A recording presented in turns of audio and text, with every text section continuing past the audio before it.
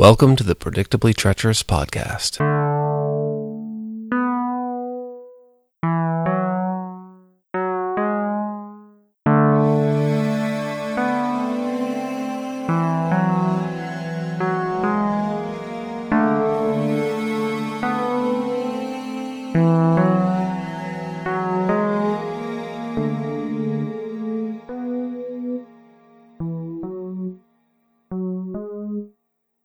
Welcome everyone to the Predictably Treacherous podcast. Today's episode is Death Lends a Hand, starring Robert Culp and Ray Milland.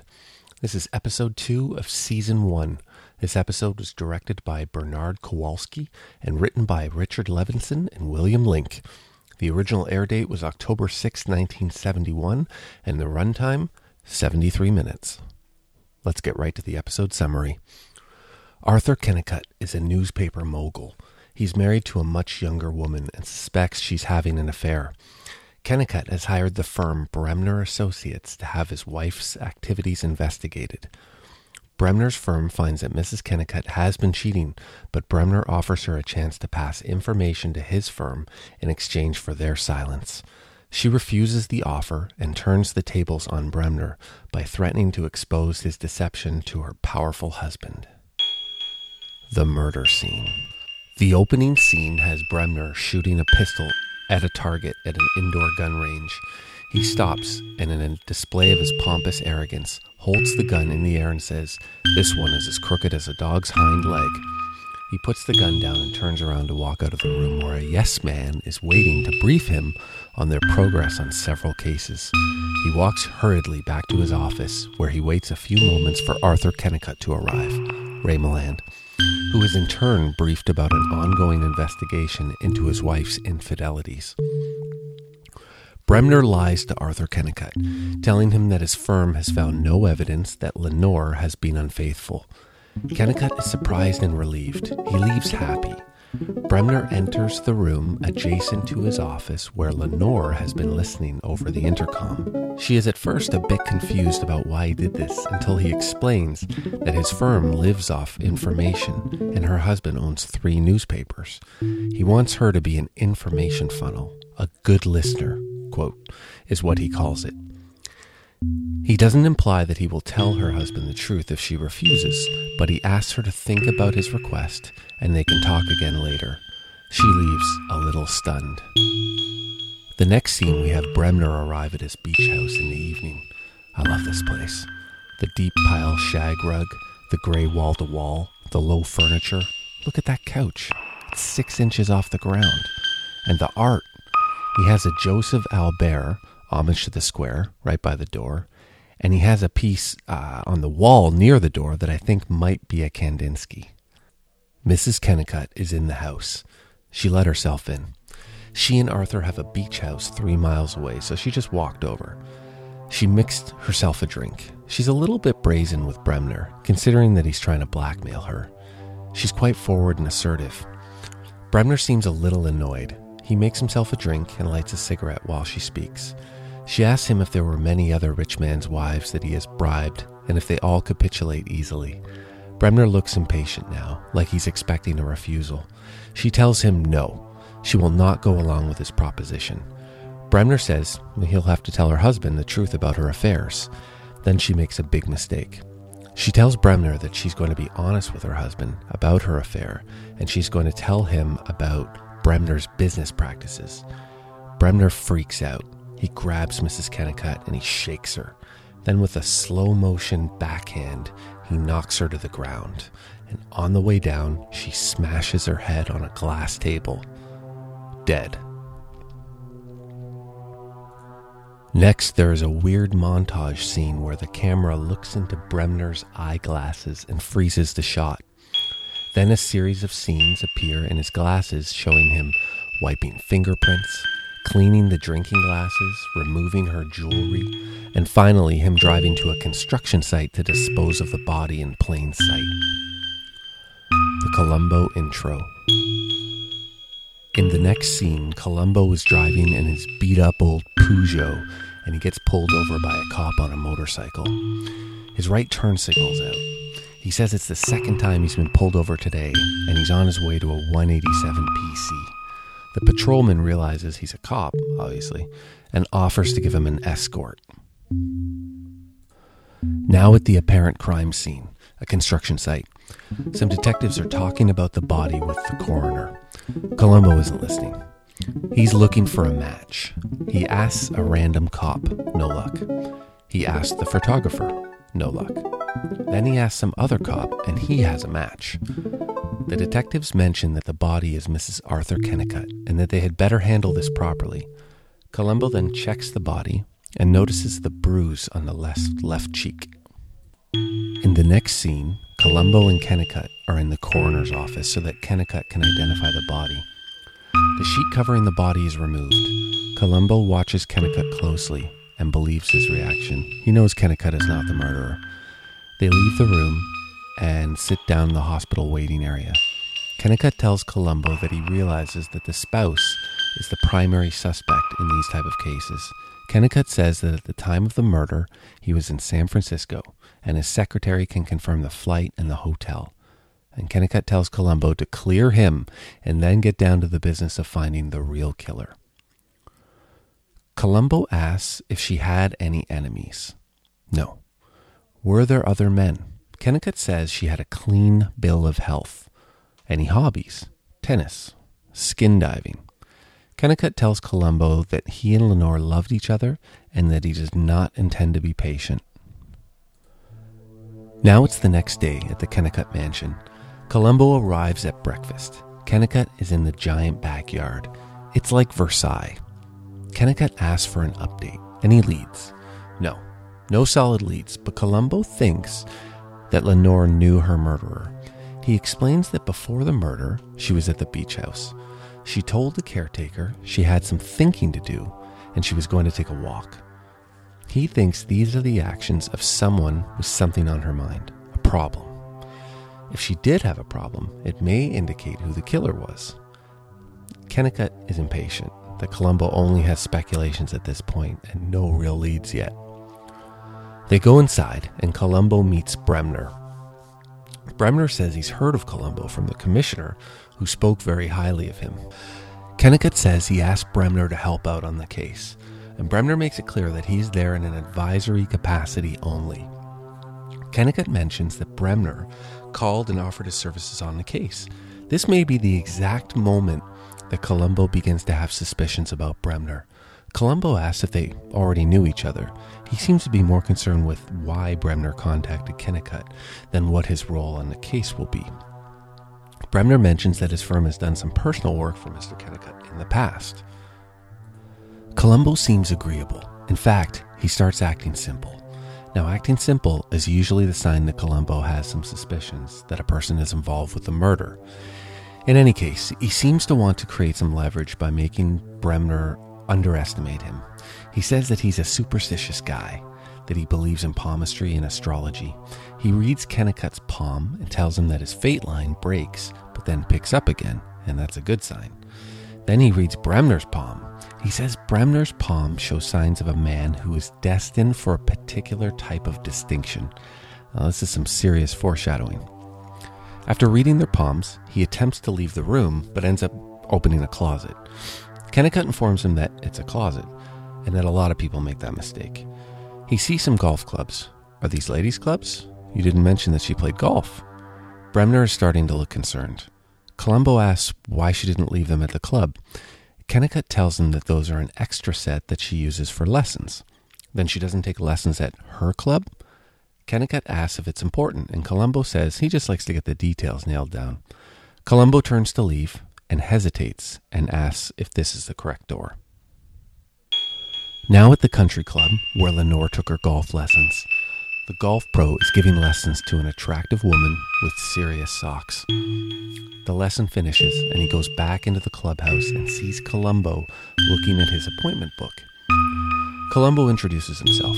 The pro seems guarded, a little defensive, a little aloof, slightly irritated. He looks like a cross between John Mayer and Mark Sanchez. Columbo asks him about Lenore, and he says he knew her, but not too well.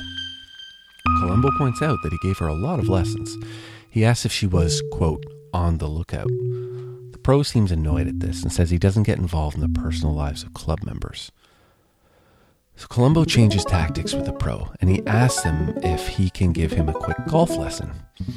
They walk outside to the driving range, and Columbo mentions that the first 2 lessons he gave Lenore were in the morning, and the next 13 were the last lessons of the day. The pro doesn't seem to have a well-thought-out answer for this, and he begins stammering.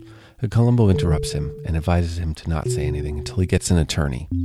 He says that he knows something about his business, and he can tell when someone is not being truthful with him.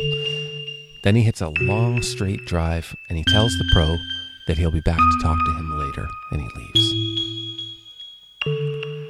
So now at the Bremner Associates office, Bremner is leading a team meeting with his staff, explaining that they will concentrate their efforts on Bremner's theory that Lenore was walking along the Pacific Coast Highway, forced into a car. The motive was robbery. She fought back and was killed. Then the killer drove around in a panic and dumped the body. The he knows scene. Columbo arrives and the meeting disperses. He brought a copy of the Lenore Kennicott file for Bremner to review. Bremner asks him for a rundown. Columbo says, no leads. But then he brings up the autopsy report. It shows that Lenore had a bruise and a weird cut on her left cheek. What causes that kind of a cut? Could be a ring. If a man is going to strike a woman, he likely strikes her with an open hand, either front hand or backhand. They seriously had this conversation. But to leave that cut from a ring, it must have been a backhand. Bremner completes the thought. And because it's on the left side of her face, the killer must have been left-handed. And he motions a backhand smack to Columbo's face that causes Columbo to recoil slightly.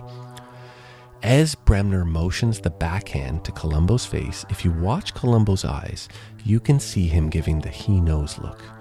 A long look after Bremner turns to his desk and his back is turned. Columbo holds the long look. This all happens quickly, but if you look closely, you can see it. So Columbo then composes himself. Yes, I would say we have a left-handed killer and an unpremeditated crime. Bremner seems surprised at this suggestion. Columbo goes on to explain that a man doesn't kill with his hands unless he's angry, and that maybe he didn't mean to do it. Maybe it was an accident. Columbo even suggests that the murderer has a terrible temper. Well, he nailed it. He then comes up with some phony excuse to have Bremner write on paper so that he can confirm that Bremner is left-handed. He says, let's make up a receipt for the case file that he's leaving with Bremner. Of course, Bremner writes out the receipt with his left hand, and Columbo points out this fact, and Bremner finishes writing the check with his right hand, demonstrating that he is ambidextrous, left-handed and right-handed. Playing the fool scene. Bremner tells Columbo that he would like some time to digest the case file, and Columbo gets up to leave, but just before he does, he turns and asks Bremner if he likes living at the beach. Let's listen to the clip. My sister-in-law, she wants to buy a place out at the beach. How do you like it out there? Who told you I was living out at the beach? I know it. I noticed your car out in front of Mr. Kennicott's. You know, you parked it there in the driveway, and as I was walking by, I saw that the chrome was tarnished. You know what the salt there does to it. It just eats the life out of it. Yeah, that part's a problem, all right. You're a very observant man, Lieutenant. That's not what my wife says, Well, you tell your sister-in-law that she will love it at the beach. She doesn't mind that problem with the salt air on the chrome. I'll give her that message, and thanks again. Thank you. Oh, say, have you ever been to Mr. Kennicott's house? Yes, I met you there. No, I didn't mean the big house. I meant out at the beach. I was just wondering because your beach house and his beach house, they're fairly close, aren't they? No, it's a couple of miles. That close? Isn't that a coincidence? I'll tell you, this case is just full of them. Okay, so a few things happen there. Columbo let Bremner know that he is being investigated through the beach house comment. He also hints that Bremner had opportunity. He was geographically close to the Kennicott beach home. And then when Columbo leaves, Bremner's smile fades really quickly. He's pissed because he knows that Columbo is onto him. Now it's nighttime. The golf pro is packing up his stuff at the clubhouse, intending to leave town.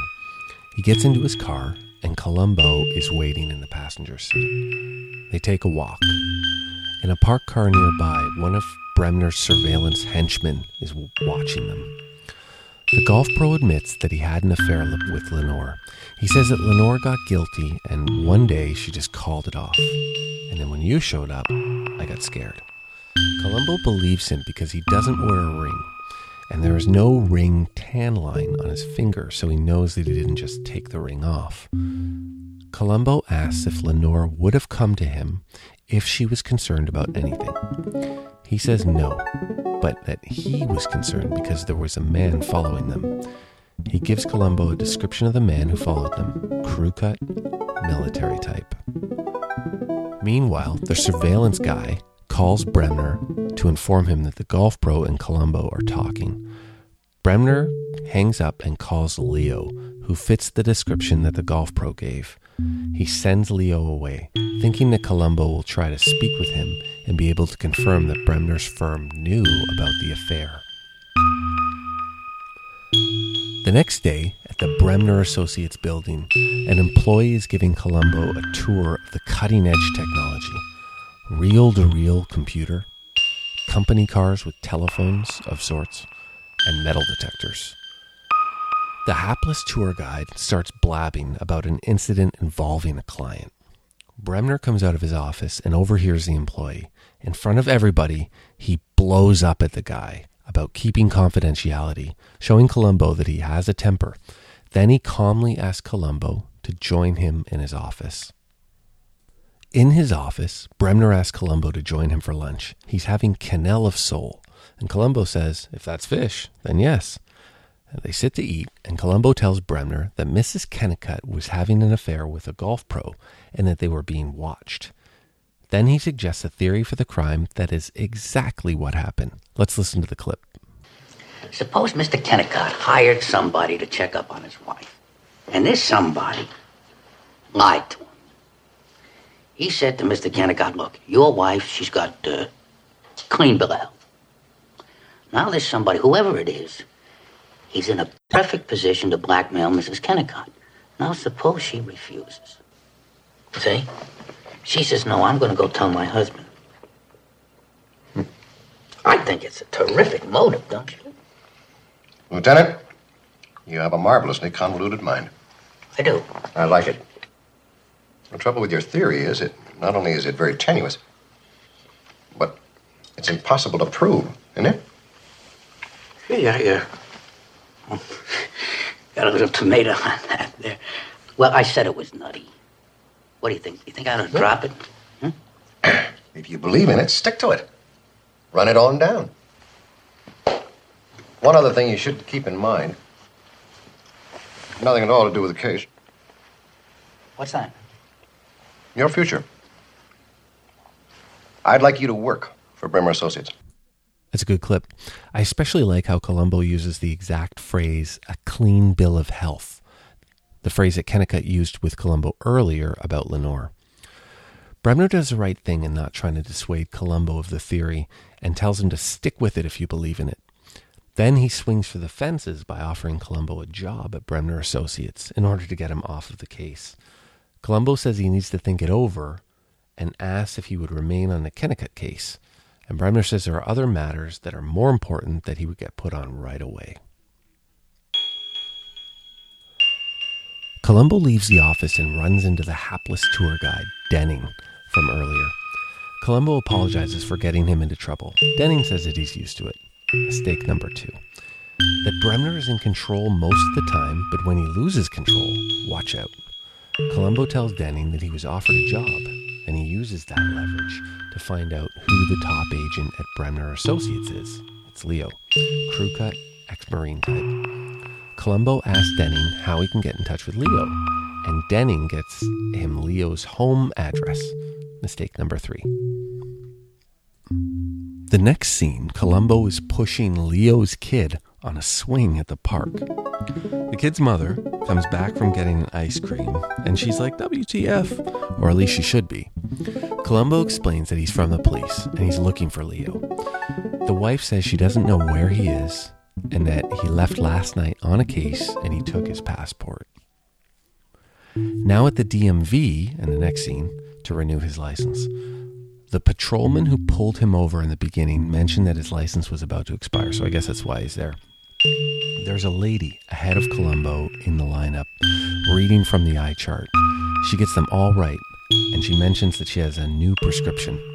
She turns around to leave and gives Columbo a really unimpressed look. Columbo suddenly remembers that Lenore had glasses on in a picture in the Kennicott home, but there were no glasses on the body, so he turns and he runs out of the DMV. Now at Kennicott's home, Kennicott and Columbo are in mid-conversation, and Kennicott is explaining that Lenore wore contacts. Columbo goes through her personal effects and finds a lens case, but no contacts. Columbo wants to exhume the body, and Kennicott gives him the okay. So we're moving right along here. Now at the cemetery, Columbo and Kennicott are there. A surveillance henchman who has been following Columbo calls Bremner and tells him that Columbo and Kennicott are at Lenore's grave with an order to exhume the body. Bremner hangs up. He calls down to the garage for his car, and he leaves the office. In the garage, the maintenance guy can't start Bremner's car. Bremner demands another one as he's in a hurry, and he says he wants his car repaired by tomorrow. Bremner arrives at the cemetery and gets in Kennicott's limo. He expresses his disappointment at the futility of what they're doing. Columbo comes over to the car window and says that the coroner has confirmed that a contact is missing from the body. Bremner says it could be anywhere. She could have lost it before she was killed. Now this is the setup. Columbo says that he wishes that the killer knew about this development. Before he leaves, Columbo makes it clear that if he can find that contact, they will find the real crime scene and possibly the killer. And Bremner's listening very closely. Now at Bremner's beach house that night, Bremner's on his hands and knees with a flashlight. He has the shag rug folded over so that he can systematically search the shag rug for the contact lens. The doorbell rings, and it's Columbo. He's there to annoy Bremner and to inform them that he's declining the job offer. He wants to see the case through.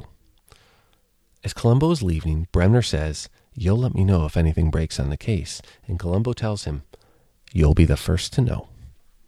Columbo leaves, and Bremner's face shows his worry. Columbo's little visit helped to reinforce in Bremner that he is the prime suspect, and that he had better find the contact lens before Columbo gets a search warrant and finds it himself.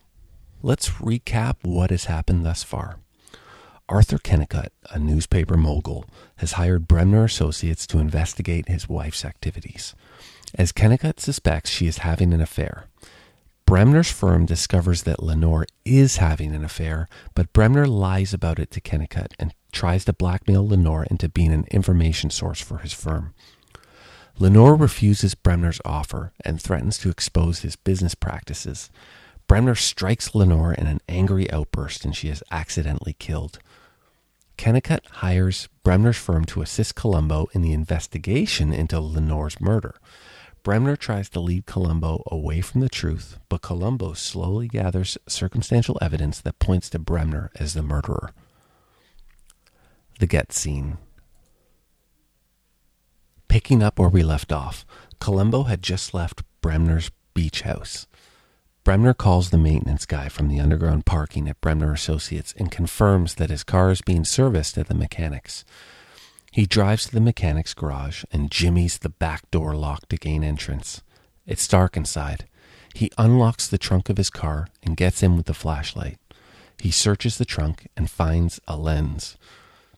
He gets out of the trunk and closes it, and the lights in the garage turn on, and there are several cops, including Columbo and Kennicott there. Columbo asks Bremner to explain his actions. Let's listen to the clip. Mind telling us what you're doing? I'd say that was none of your business, Lieutenant. Well, if you say so, but it's going to be kind of hard to explain, isn't it? I mean, breaking and entering, that's against the law. Checking the trunk of your car? What in the world were you looking for? Papers. Or a case. I thought they were here. It's an emergency. Why don't you admit it? You were searching the trunk because that's where you hid the body. All right, what's the next step? Why don't we go downtown and talk it Am over? I under arrest? I guess you could On say what so. evidence? I think it's going to be more comfortable downtown. All right. Let's get this farce over with. Grab his arms. It was an accident, Arthur. It wasn't premeditated. I hardly knew your wife. I didn't want to hurt either one of you. And there we have it. A good episode. Now, I don't like to get too bogged down in the believability of some of the logical leaps. I mean that when watching an episode, you should apply a heaping spoonful of suspension of disbelief in order to allow yourself to enjoy the experience. For example, I don't question why Miss Kennicott died after being backhanded and falling on a glass table. She could have had a pre-existing condition that we aren't privy to that would make a blow to the head fatal. It's not important, really. What is important is that an accidental murder took place, not the believability of it. That being said, it is somewhat distracting when there are sloppy plot points. Okay, for example, after Bremner admits to the crime and is taken away, Columbo tells Kennicott that there was no missing contact on the body, and Kennicott rightfully asks whose contact was in the trunk, and Columbo says, "Who knows?" What? I bet if you searched 1,000 random car trunks, you would find 0 missing contact lenses. Why not just write that the contact lens was missing from the body and that Bremner found the actual contact lens in the trunk? That's highly improbable, but not impossible. Or if you want to maintain the storyline that Columbo lied to set up capturing Bremner, don't make him find the lens in the trunk. Just turn on the lights in the garage and catch him in the act of searching the trunk and have him confess. I think maybe the writers wanted Columbo to seem devious by lying about the lens and trapping Bremner, but they felt that Bremner needed to find what he thought was the lens to be compelled to confess to the murder. So in my opinion, it's a bit of a stretch. It's a common occurrence in Columbo to have him lie to set up a trap that catches the murderer, either covering up his crime or self-incriminating. So it's believable to me that the writers wanted to accomplish this outcome and were a little overzealous. But enough said. Robert Culp. So Robert Culp was born in 1930, and he died in 2010 of a heart attack. He was actually found by a jogger on a walking path after he died. It's actually a pretty good way to go, and doing something that you enjoy. It's better that than commuting or sitting on the can. Robert Culp was married 5 times. That's a lot. He had 4 children with Nancy Ash, Joseph, Joshua, Jason, Rachel. Somebody sure loves their Old Testament. He had 1 child with Samantha Culp from his marriage to Candace Faulkner. His acting career spanned from 1953 to his death in 2010. His other acting credits, he was a recurring character on a show called Trackdown from the late 50s. Greatest American Hero from the 80s. Everybody Loves Raymond, unfortunately, of the late 90s and 2000s. I guess he was best known for I Spy, a series in the 60s, where he co-starred with infamous Bill Cosby. He's been in a slew of other middling TV shows, TV movies, and regular movies throughout his career. As far as Columbo episodes go, he's obviously in this one. He was also in Season 2, The Most Crucial Game, and Season 3, Double Exposure, which I have ranked for me as a top 5 episode. Also, Robert Culp is my number 2 ranked Columbo villain on my personal scale. Culp is he's a great villain. He's more of a pompous arrogance, as opposed to Cassidy, who's like a smooth arrogant. Okay, Pat Crowley, who played Lenore Kennicott. We're going to skip Ray Milland because he actually appears in another Columbo episode. We're going to talk about him there. So Pat Crowley, born in 1933, still alive and kicking, as of the podcast date. She's been married twice. She had 2 children in her first marriage to Ed Hook Stratton, good name, an entertainment lawyer. And she's been married to the much younger Andy Friendly, another great name, who is largely a producer since 1986. Okay. Throughout her career, she was commonly confused with Kathleen Crowley. She's a contemporary who appeared in many of the same TV series, although they never appeared together in the TV series, and they're not related. This sounds like it could have been a good movie itself. And Pat and Kathleen could have each been cast as themselves and made up to look more alike. They could have been rivals, like in a Poe short story, like the William Wilson. And the audience could be left wondering whether both characters actually exist or whether only one exists and one just exists in the other one's mind. All right, we're a bit off the rails. She was active as an actor between 1950 and 2012. Other acting credits, she was a recurring character on Please Don't Eat the Daisies. What are these names? It's a 60s TV show. Also Joe Forrester, a 70s TV show. And Dynasty, or as my family would say, Dynasty. She had a slew of other TV shows, TV movies, and movies throughout her career. This is her only Columbo appearance. She did a good job. She was a good, I don't want to say foolish, like a foolhardy victim, as any victim should be. I mean, showing up at the home of a person who's blackmailing you alone at night and then threatening him. It's a little bit foolhardy. Okay. I give this episode rank 22nd of 43. That's very particular, I know, from the original 70s run. It's a good episode, but ultimately kind of middling, right?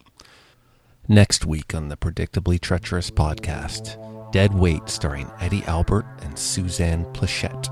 Here's a brief summary. A retired military general resorts to killing his business associate in order to sever ties to an ongoing investigation into shady business practices. When a witness surfaces, the general meets her on the battlefield of love. Meanwhile, Columbo must convince her that the general is not what he appears to be. Tune in next week.